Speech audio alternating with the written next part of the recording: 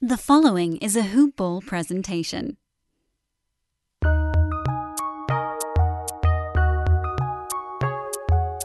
Welcome to the Fantasy NBA Today podcast.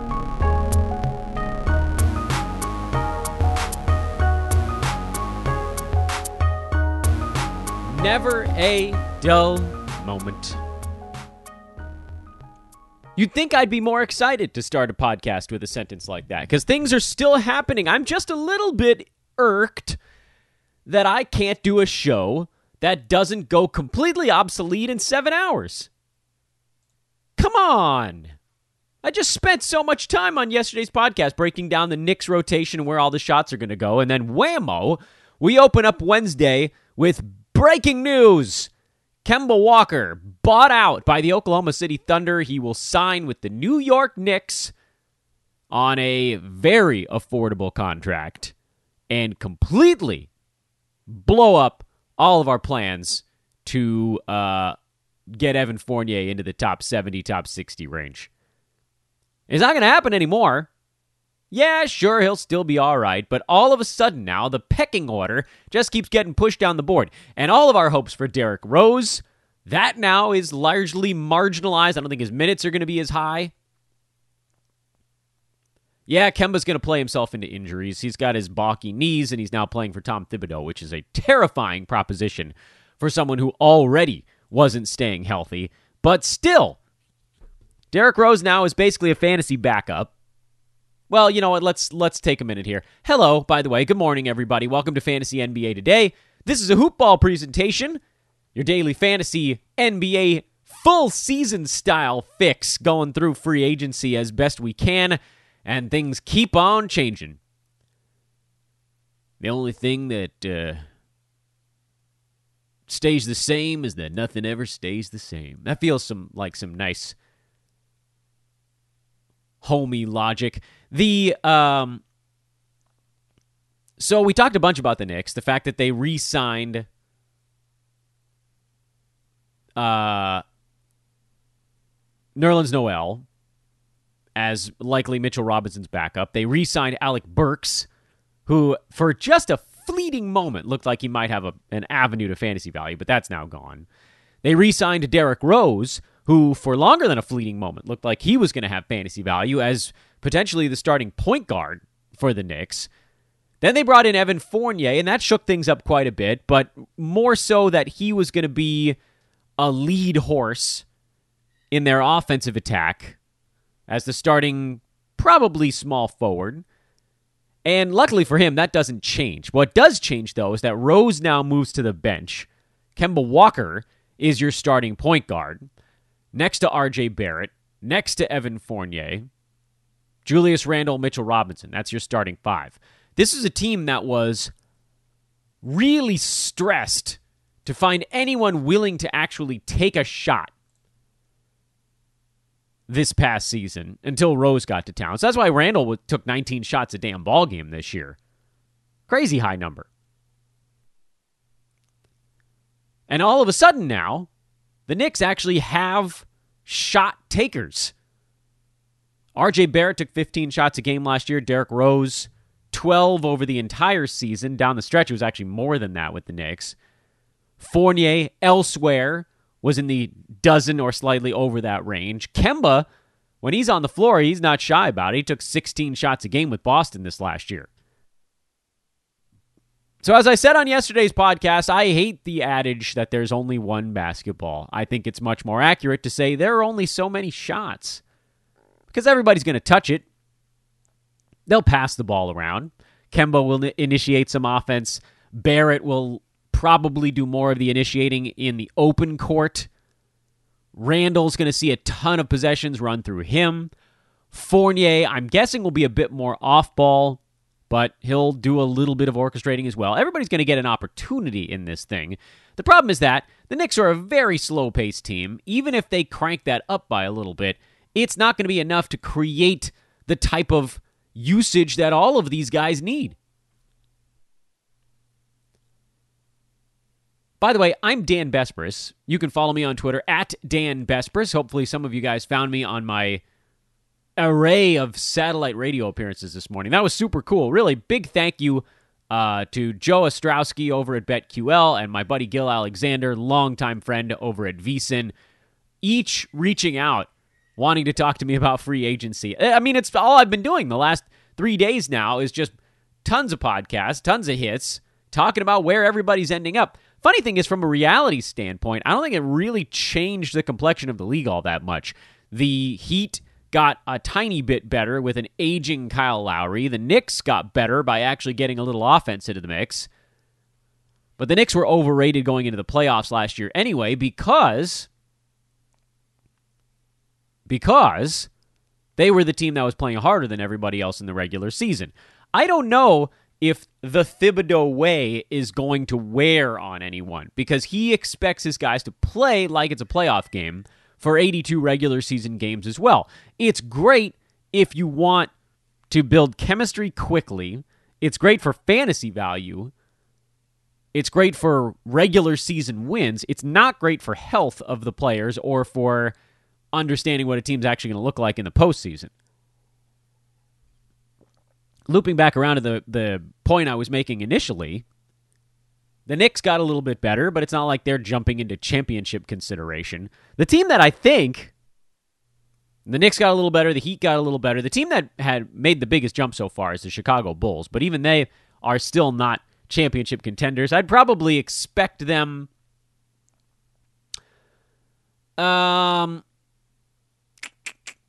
I think I'd expect the Bulls to at some point be better than the Knicks. I don't know if it's going to be reflected in full season record because I expect Chicago to have some pretty significant adjustment growing pains at the beginning of the year. But that, again, that's not why you guys are listening to this podcast. When season win totals roll around, we will do an episode dedicated to betting into those because that's super fun. I love season win totals. We clobber them every damn year. Did it again this season. And I, as an exercise, I just do all 30. But certainly some are a bit more cushy than others. All right, back to the Knicks. So you can try to rationalize this in your head if you want. I don't think it's worth it. Reggie Bullock is gone. He only took 9 shots a game last year. He's basically the only guy on the Knicks who had any type of usage who isn't, well, I guess we don't fully know what's going on with Elfrid Payton yet. Emmanuel Quickley's still there. Rose re-signed. Randall's still there. Barrett's still there. And then you add into the mix, Burks, by the way, still there. He took 10 shots a game last year. You add into the mix Fournier, and whatever you expect of him this coming season, 13 shots a game over the totality of this most recent year. And then Kemba, as we just mentioned, who, those two guys, by the way, finished up the season on the same team, remember. Kemba had 16 shots per game over the entire year. So even if you think those numbers come down, just from a math standpoint, you're adding 2 guys who took a combined 29 shots per game last season. That's going to have a dramatic impact on the usage of the guys around him. For that reason, if you're looking at the Knicks, you need to look at guys who are taking a hit to their shot attempts and what that does to their fantasy profile. We'll just start at the top because we didn't really break down the Knicks yet, but maybe it's worthwhile to just make them the team of the day on the podcast. This is going to be our Knicks breakdown show because at this point, I don't know what else they could really do. Some stuff around the edges, I guess. Before we get into the full Knicks breakdown, I want to remind you guys of just a couple of things. First of all, John Collins is back with the Atlanta Hawks, so that's good. He'll probably be, I would think, relatively similar to what we saw last season. A very, very safe top 50. Very safe. People were super irritated with his season last year, and for good reason. He was drafted heavily in the late 20s, so to that end, he did underperform. By totals, by the way, he was number 34, so he actually didn't miss the mark by all that much on the total side. My guess is he probably gets drafted after that 34 level, and without the weirdness going on, now that he's been re-signed and his contract is locked in, and there really isn't anybody pushing him for minutes, he's just a really safe power forward. Scores a bit, rebounds a bit, steals a bit, blocks a bit, good percentages, low turnovers, He's a friendly 9-category guy who's more or less above average in just about everything. Love those guys that are average or better in almost every category. I think steals is kind of the only one where you're like, I'd love to see him get that up to like 0.7 out of the power forward spot. His teammate Clint Capella did. So, John, why not you? But it's not worth complaining about. He'll probably be a tiny draft day value just based on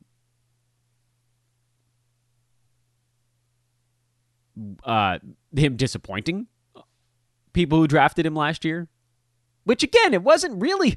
Like, if you took him in your third round and you got, by totals, a late third rounder, that's not something that should sink a fantasy team. But whatever. We can talk about that another time. Today's show is about the Knicks. And every one of these damn micropods, which yesterday's was definitely not a micropod. That was like a 55-minute podcast. But whatever. We're going to call them that because that's where we're at. We've been touching on the Knicks as they've evolved through free agency. And every time they make a move, we keep thinking this is the last one. And at least from a usage standpoint, that's what we've been thinking. And there's always things around the margins. But I'm talking about key guys. Rose being re-signed.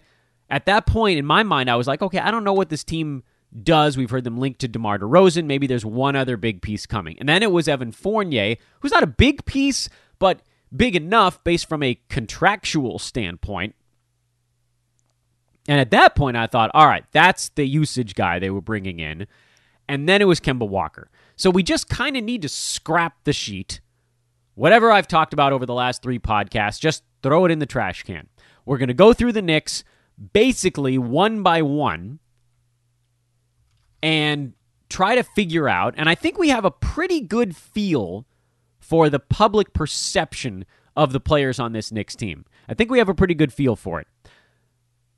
Guys that came off the books. Reggie Bullock, he's gone. Taj Gibson, he's back. Nerlens Noel, he's back. Alec Burks, he's back. Frankie Smokes, Frank Ntilikina. We actually don't know what the hell's going on with him right now. Haven't heard anything here or there. Elfrid Payton is off the books, and Derrick Rose is back.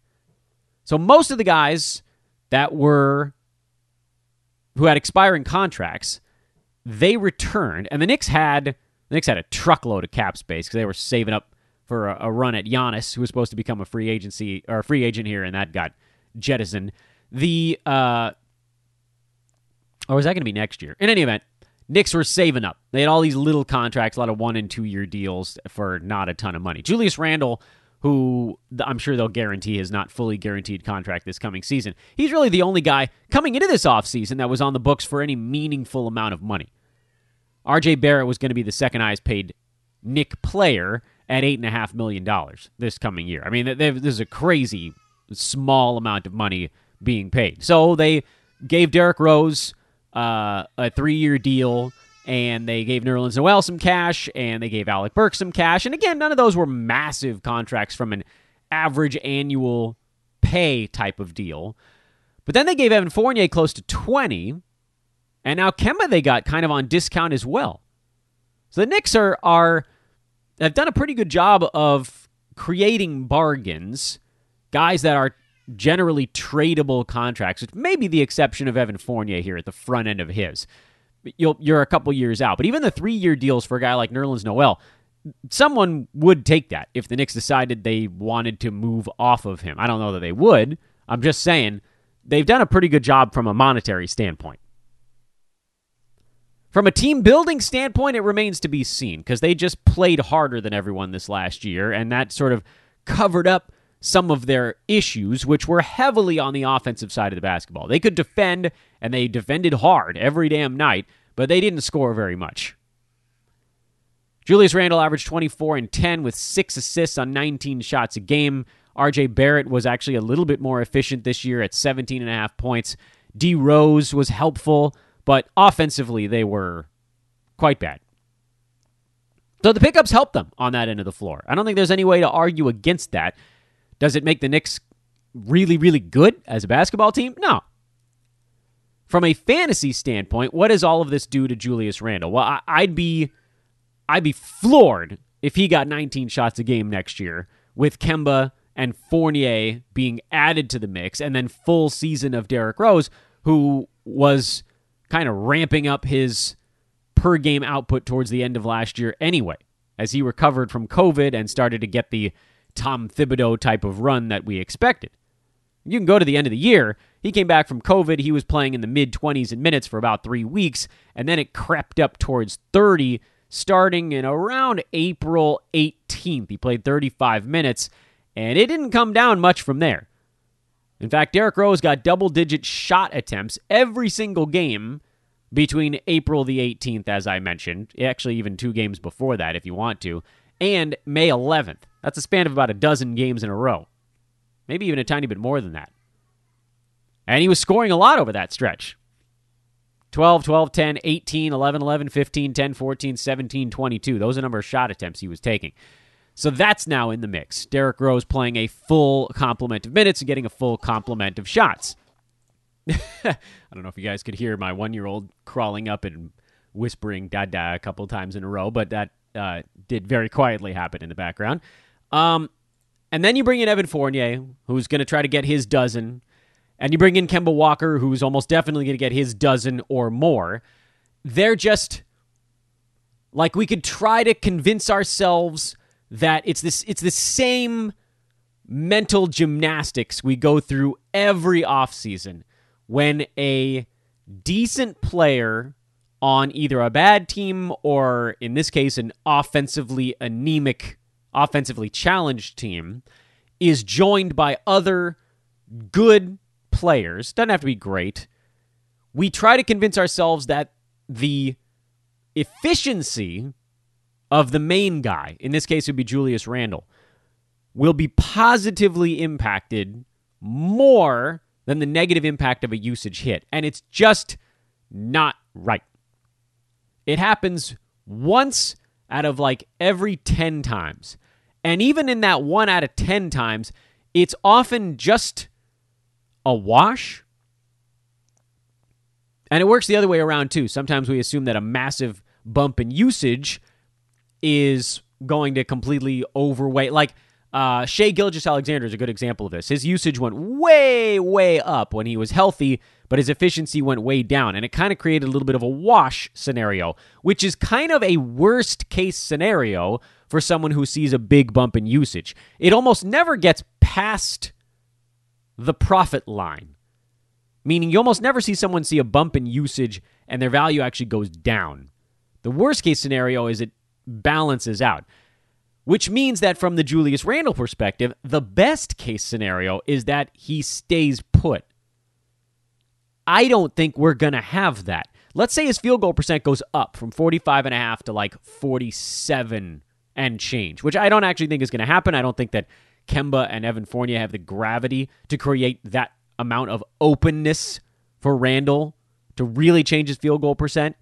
But let's say for argument's sake that it does, and his field goal percent goes up. He's probably losing at least 1.5 to 2 shots per ball game, which in this instance, for a guy who doesn't get defensive stats and relies on being the dude with the ball, him playing less, touching the ball less, shooting less, impacts points, threes, assists as well, free throw percent, which was a positive for him this year, and only you might see a positive on the field goal percent and or turnovers. I would also expect that with the Knicks getting better, they don't need to play Julius Randle 38 minutes a game this year. He's due to take, I think, a pretty substantial step back this coming year just because he doesn't have to do it all himself anymore. He's not Kevin Love on the Timberwolves anymore. That's not fair. The Knicks were better this year, but you guys get my meaning. And then what about the guys around him? Well, RJ Barrett was only useful in points leagues anyway because both of his percentages are god-awful. Take away some of his usage, and he really goes into the tank. I don't even know that he's a points league option. He certainly wasn't a category league option before that. Anyway, Alec Burks, there's no path for him to getting enough playing time or looks in this offense. The big men, yeah, you know, I'm circling the wagons here. I know we're gonna have to talk about D Rose, Fournier, and Kemba in a second, but I want to save those because I think those are going to be the long ones, in addition to Randall. Mitchell Robinson, Nerlens Noel. Let's assume that Mitch Rob comes into the season healthy. Right before his first big injury this last year, out of a series of them for Mitch Rob, who played only 31 ball games, right before the first one, which was in early February. No. Yep, early February. Sorry, guys, got to get my calendar right. Weird season at a weird timeline. Mitchell was playing about 28 or so minutes per game. He started the year playing in the 30s, and then as Nerlens started to settle in and get healthy, it became more of like a 28-20 sort of split. And it's not entirely clear what that's going to look like this coming season. They just gave Nerlens the contract extension, so my assumption is that there's going to be a little bit of a hot hand thing going on. Mitchell Robinson's blocks were weird and low this last year. I expect those to bounce back a little bit. I actually think both big men on this team end up with fantasy value. Mitchell Robinson, I'd look as a top 60 kind of guy in 27, 28 minutes a ball game with upside beyond that. Nerlens Noel in 20 minutes is more of like a top 90 sort of guy with a little bit of upside. I know you're thinking, hey, he's been top 80 in 18 minutes before. Yeah, he was more willing to take shots in Oklahoma City, and I know we don't rely on him for his scoring, but we do for field goal percent. So you better actually take a couple shots if your 60-some-odd% shooting is going to have any sort of positive impact. But you guys came for the good stuff. And the good stuff is Derrick Rose, Evan Fournier, Kemba Walker. Down the stretch this year with New York, as D. Rose settled into his Tom Thibodeau-size role and was playing closer to 28 to 30 minutes a ball game, he was taking almost 14 shots a night in those games, averaged 18, 4, and 5, 54% from the field, actually made all of his free throws last 3 weeks of the season. He didn't miss a single one, and was inside the top 75. It's going to be very, very hard for him to get anywhere near that level with Kemba, Fournier, and RJ Barrett now in front of him. Not so much necessarily in the pecking order, but just in the starting lineup. I don't see a path for Rose to play close to 30 minutes a ball game. And I know they just gave him a bunch of money, but he figures to be more of a bench gunner, probably in the 25-minute range. And I'm thinking probably not getting like a shot every 2 minutes with this, with the way this team is built now. They just have other guys that can go get a shot. So as much as 2 days ago we did this pod and I was like, oh, Derrick Rose, interesting spot he's in now. He's got the Tom Thibodeau seal of approval.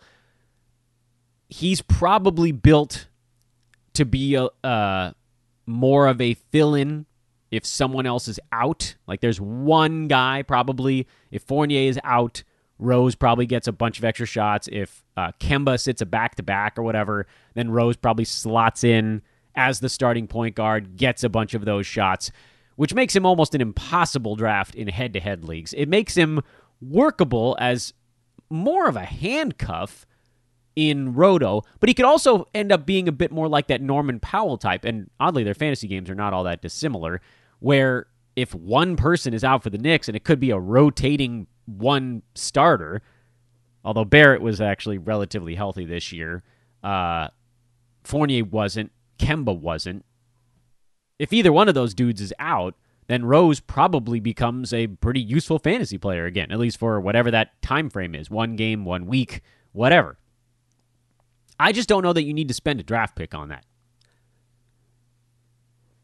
He's actually better in 9-cat than he is in other formats because both of his percentages are now positives for Rose. He doesn't take as many three-pointers anymore, doesn't get many steals, but he'll get you points, assists, good percentages, and that's useful in certain situations. You just, unfortunately, you need usage for those to be useful.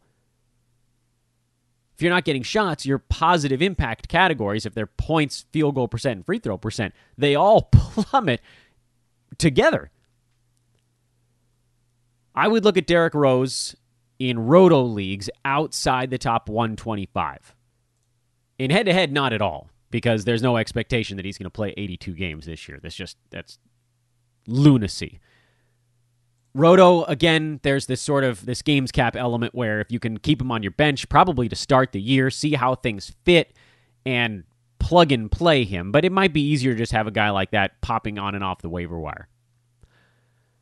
Evan Fournier, who I just mentioned as someone I thought would fit in really well in New York because they desperately needed offense, well, he takes a good size hit with Kemba coming to town as well. I don't think we see Fournier get to where he was in Orlando. That feels like a reach, just based on... Now, to be fair, in Orlando, it was sort of like Vooch and then like a three-way tie for who gets to take the second most shots on the team. In Boston, there was one of the main guys out in front of him. He got about 12.5 shots a game with the Celtics. In the playoffs. In the regular season, he got about 11 shots per game with Boston. I'm pretty worried that, well, I think it's probably fair to say that 12.5 is closer to the expectation. I don't think he's getting up to 14, but 11 was Fournier off the bench, basically. And he's not coming off the bench with this Knicks team. He's going to be with the starting unit, and when you're playing 30-plus minutes and Tibbs is going to play him a crap ton of minutes, he'll get his dozen, probably 12 to 13 shots. So what did he do with Boston in the postseason? That's maybe what we're comparing this to. Or like the 2015 season with Orlando, but he was kind of a different ball player then.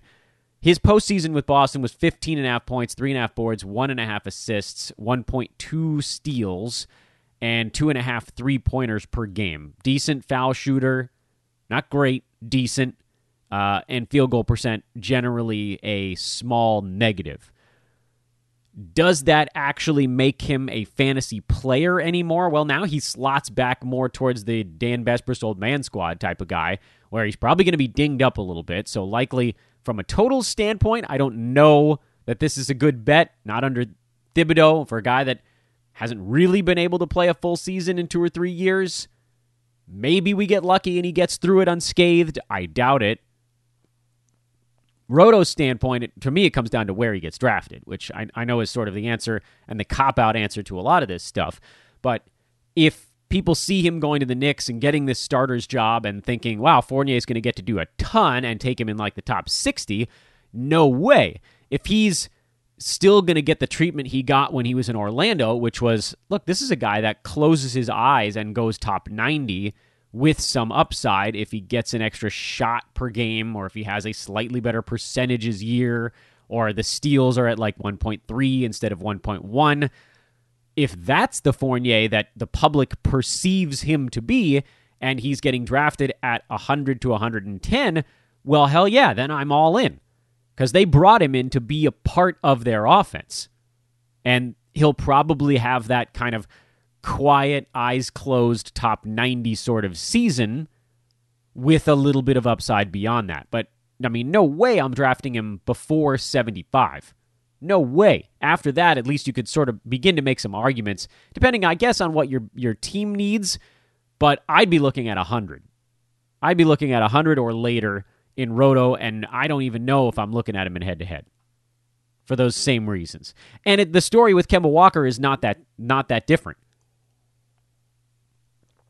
I think the buzz is going to be big enough where he gets pushed back up the board, but it's also a very real possibility that people just don't remember what Kemba Walker does when he's, I don't want to say healthy, because he's never going to be fully healthy, but when he's more the lead horse. And he's kind of the 1B on this team now to Julius Randle. He slides right into that bucket, which he most decidedly was not in Boston. He was third fiddle at absolute best with that team. Jason Tatum took 21 shots this season. Jaylen Brown, 19. Kemba Walker, 16. 16 is probably the target for Kemba, and it may go even a little bit higher. So Walker, this last year, what did he do in Boston? Well, he only played 43 ball games. He started the year hurt. He sat out every back-to-back, and he'll probably sit out a bunch of back-to-backs this season as well, which, in head-to-head, makes him almost an impossible player to draft because you need guys not giving you zeros in your head-to-head leagues. In Roto, I think there's going to be a pretty damn good argument to draft Kemba Walker. problem is, much like with Evan Fournier, I don't really know where he's going to go. I lean on the Fournier front. I think people probably lean more towards just not thinking all that much of him. He's never gotten credit, even after good fantasy seasons. He still gets drafted after the top 95 religiously at this point. It's like people, no matter what they're told, they would never go up on him. So I don't know that I know he's going to New York, and so that's a buzzy place to go. But this is Evan Fournier we're talking about. There's no buzz around his name, no matter what he does. It's just not going to happen. And there was a rhyme in there. I heard it too. I'm inclined to believe then that Fournier still gets a tiny bit underdrafted, at least from a roto standpoint. Kemba's a big fat question mark. And it's kind of why we saved him for last, because it's almost impossible to handicap a player when you don't know how the public feels about their fantasy game. If I had to guess today, August the 4th, I lost track of what show this is. Is this show 58 of the offseason? I don't know. I'll go back. I'll count it up for tomorrow. We're already in a discussion. We're not going to dive out of it just to count up shows. Based on what Kemba Walker did last year, meaning starting the year hurt, missing a ton of ball games even after he came back, played just 43 out of the Celtics' 72 games this year, was actually relatively productive in the 43 games he played. He was top 60, great free throw percent, good scoring threes, actually decent rebounds from a little dude, 5 assists per game, over a steal a night. There was actually a decent amount to like about what Kemba Walker did this year. It feels like that top 60 point for him is a pretty reasonable marker. Additionally, I think it's worth noting that a decent chunk of Kemba Walker's games came with him on a minutes restriction. Remember, he was only playing like 25 to 30 minutes a game for about the first month when he came back. The last 2 months, Walker averaged 33 minutes per game when he was playing, and he was inside the top 50. Same number of shots, just made him at a slightly better clip.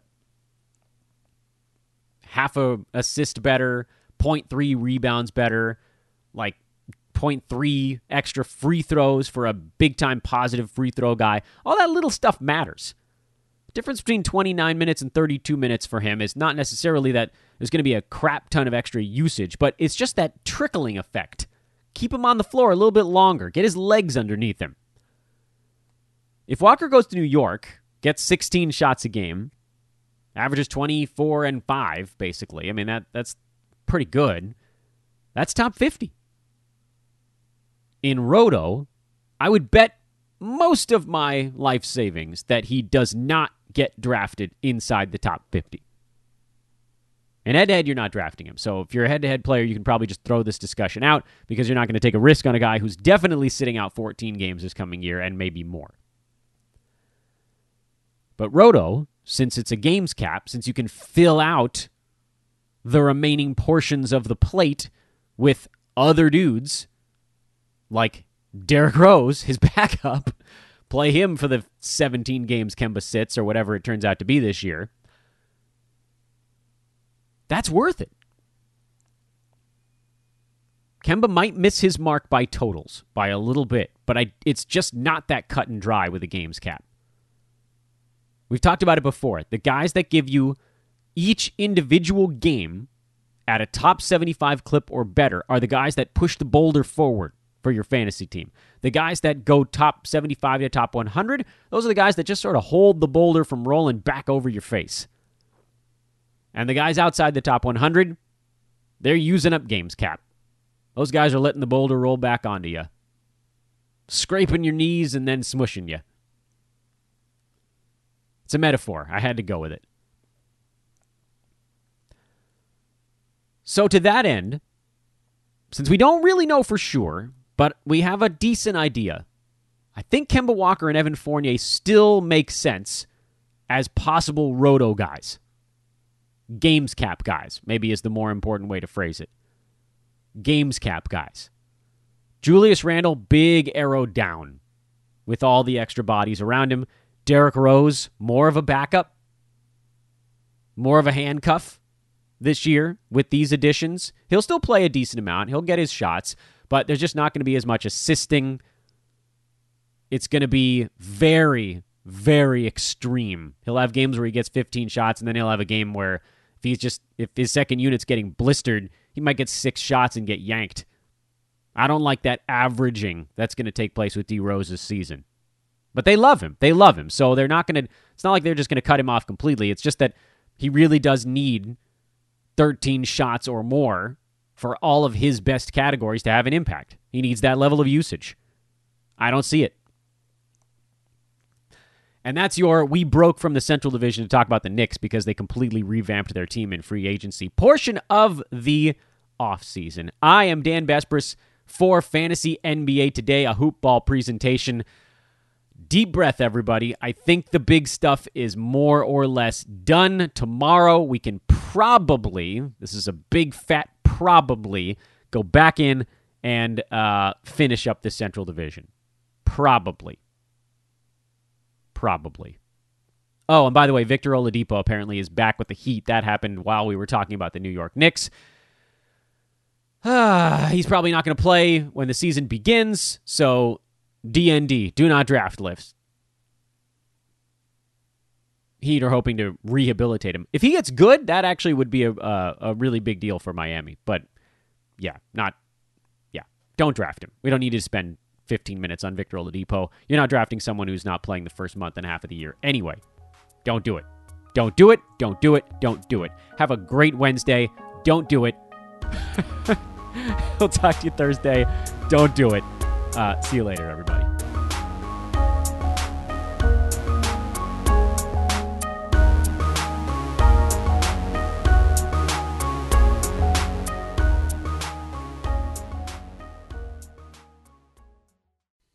This has been a Hoop Ball presentation.